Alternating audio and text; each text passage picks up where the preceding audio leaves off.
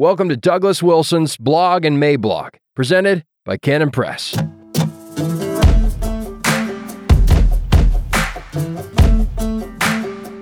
No Problem Passages, April 19th, 2023. Introduction. One of the best things my father ever taught me, and there were many to choose from, was the idea that the Christian should resolve in his heart never to have any problem passages in Scripture. It was permissible to have a problem with how best to understand a passage, but it was not permissible to have any problems with it once you understood it. Once the exegesis was done, the thing was settled. And you also wanted to make sure that there was no funny business in the course of the exegesis either, appealing to Greek word studies to get yourself off the hook, for example. This is not, as many would represent it, a mindless fundamentalism.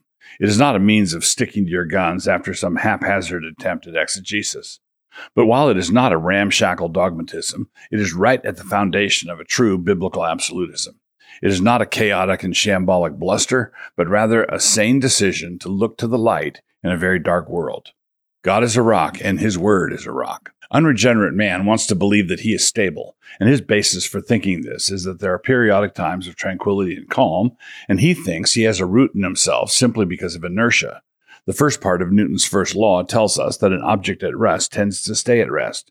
Autonomous man is a billiard ball that believes himself to be immovable simply because a cue ball hasn't hit him yet. In contrast, the believer trusts in his God, who is a rock. And when believers trust in Christ and do what He says, they are building their house on a rock. Matthew 7:25. One that is fully capable of withstanding any storm. Quote, He is the rock, His work is perfect, for all His ways are judgment. A God of truth and without iniquity, just and right is He. Deuteronomy 32:4. Quote, He brought me up also out of a horrible pit, out of the miry clay, and set my feet upon a rock and established my goings. Psalm 40, verse 2. Quote, From the end of the earth will I cry unto thee, when my heart is overwhelmed. Lead me to the rock that is higher than I. Psalm 61:2. So what could be the problem then? Who would build on sand when rock is available? On paper, this is a reasonable question, but given the fact that the world is fallen and wicked, it should not be surprising that the choice before us has gotten all murked up, or we at least like to pretend that it has been. No, this is the rock. We live in a world of claims and counterclaims. The serpent's opening gambit was found in just this. Did God really say? Micaiah spoke the word of God truthfully, but Zedekiah didn't think so. Quote, But Zedekiah the son of Chenaanah went near and smote Micaiah on the cheek and said, Which way went the Spirit of the Lord from me to speak unto thee? 1 Kings 22:24. Jeremiah spoke the word of the Lord truthfully, but Pashur didn't think so. Quote, Then Pashur smote Jeremiah the prophet and put him in the stocks that were in the high gate of Benjamin, which was by the house of the Lord. Jeremiah 20, verse 2. Because of Satan's fall, and because our first parents listened to him in the garden, and because God broke our fall with a promise, an antithesis had been established in the world. This antithesis is between the seed of the woman and the seed of the serpent, Genesis 3:15. And the conflict between these two is the thread that ties all of human history together. How the seed of the woman overcame the seed of the serpent is the central story of all time. It should inform everything we do. It is the ultimate plot point. And this antithesis accounts for all the claims and the counterclaims. This is the way. No, this is the way. For those who want to evaluate these competing claims on the surface, the task seems hopeless.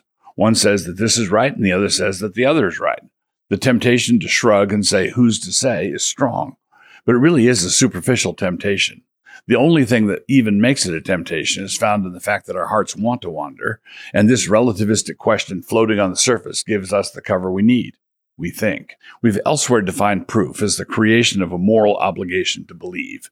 And considering how God advances His kingdom, that moral obligation can be legitimately created after just 5 minutes of listening to a street preacher. It is not an academic or scholarly pursuit, but rather a description of the personal relationship between the God who pursues and the man who is running away. At some point, the man becomes aware of the fact that he's running away, which means that he doesn't want to know the truth, which means in turn that he is confronted with his moral obligation to stop, turn, and let the truth know him.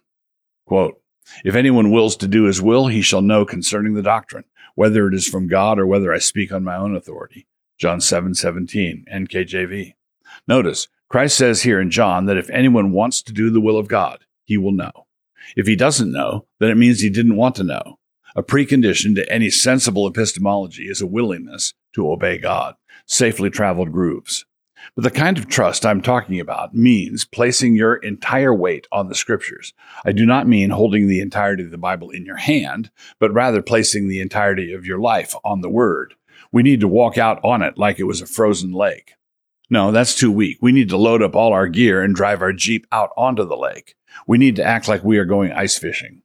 If we hold the Bible in our hand and say that we are staunch inerrantists, it is possible to get applause from the devout, and it is the simplest thing in the world to preach and to teach in all the well-worn grooves. And it is in fact the case that you are an inerrantist with regard to every passage you are willing to talk about. But that is not what saving faith should look like. The Scriptures should not be stage managed by us. The Scriptures need to be accepted by us simply and without apology. Here's how the Westminster describes saving faith. Quote, "A Christian believeth to be true whatsoever is revealed in the Word, for the authority of God himself speaking." Westminster Confession of Faith 14:2. Now suppose you do that. Controversy magnet. So now here you are up to your neck in controversies. Historic Adam and Eve, eh? Global flood, eh? The moon stood still in the valley of Ajalon, eh? The tabernacle in the wilderness was maintained by slaves, eh? The death penalty for a son who cursed father or mother, eh? The Apostle Peter walked on water, eh? Wives are to submit to their own husbands, eh? A crucified man conquered death, eh? Yes to all and deal with it. If you are not willing to bear the brunt of the world's scorn on multiple fronts and in multiple areas, you are not yet ready to follow Jesus Christ. Quote, "For whosoever shall be ashamed of me and of my words, of him shall the Son of Man be ashamed, when he shall come in his own glory and in his Father's and of the holy angels." Luke 9:26. The Scriptures are like a vast wilderness area with millions of square miles in it, and many evangelical ministries are like Ranger Bob's nature walk right along the edge of it, with 5 or 6 scenic lookout points. Safe, tame, orderly, predictable, and nothing to upset the donors. We are not to take refuge from the darkness of the world's lies by running home, going down into the basement to light the candle of truth. Rather, we are walking in the pre-dawn gloaming, banging on doors, telling our neighbors that they need to prepare for the sunrise. We do not stare at the Scriptures as though they were the entirety of our world. We turn and face the world with the rising sun behind us, ready to see what the risen Word of God is going to reveal. So the Scriptures are not the light at which we stare. The Scriptures are the light in which we see. And what do we see? We see everything in that light. Quote, "For the wisdom of the world is foolishness with God. For it is written, He taketh the wise in their own craftiness. And again, the Lord knoweth the thoughts of the wise, that they are vain. Therefore let no man glory in men, for all things are yours."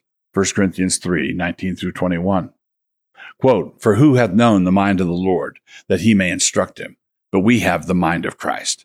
1 Corinthians 2:16. This kind of knowledge, this kind of faith, does not belong to those who treat the Word as a true subset in a world of lies. That is often called biblical inerrancy, but that should be far too weak for us. Let us call it something else, something like biblical absolutism. After that, we should turn and face the East. Out now, exclusively on Canon Plus, is Michael Foster's new documentary, Map to Manhood. I'm fond of saying that if the boys don't learn, the men won't know. Because we live in a time when the men have not been teaching the boys don't know, which means these boys, as future men, don't know. In healthier times, fathers would instruct their sons. But because so much of that has fallen apart, men today who want to learn and know these things have to be much more intentional about searching out the truth. Consider this documentary as the next step to take. Watch now at mycanonplus.com. Hey there. Out now, exclusively on Canon Plus, is Michael Foster's new documentary, Map to Manhood. I'm fond of saying that if the boys don't learn, the men won't know. Because we live in a time when the men have not been teaching the boys don't know, which means these boys, as future men, don't know. In healthier times, fathers would instruct their sons. But because so much of that has fallen apart, men today who want to learn and know these things have to be much more intentional about searching out the truth. Consider this documentary as the next step to take. Watch now at mycanonplus.com.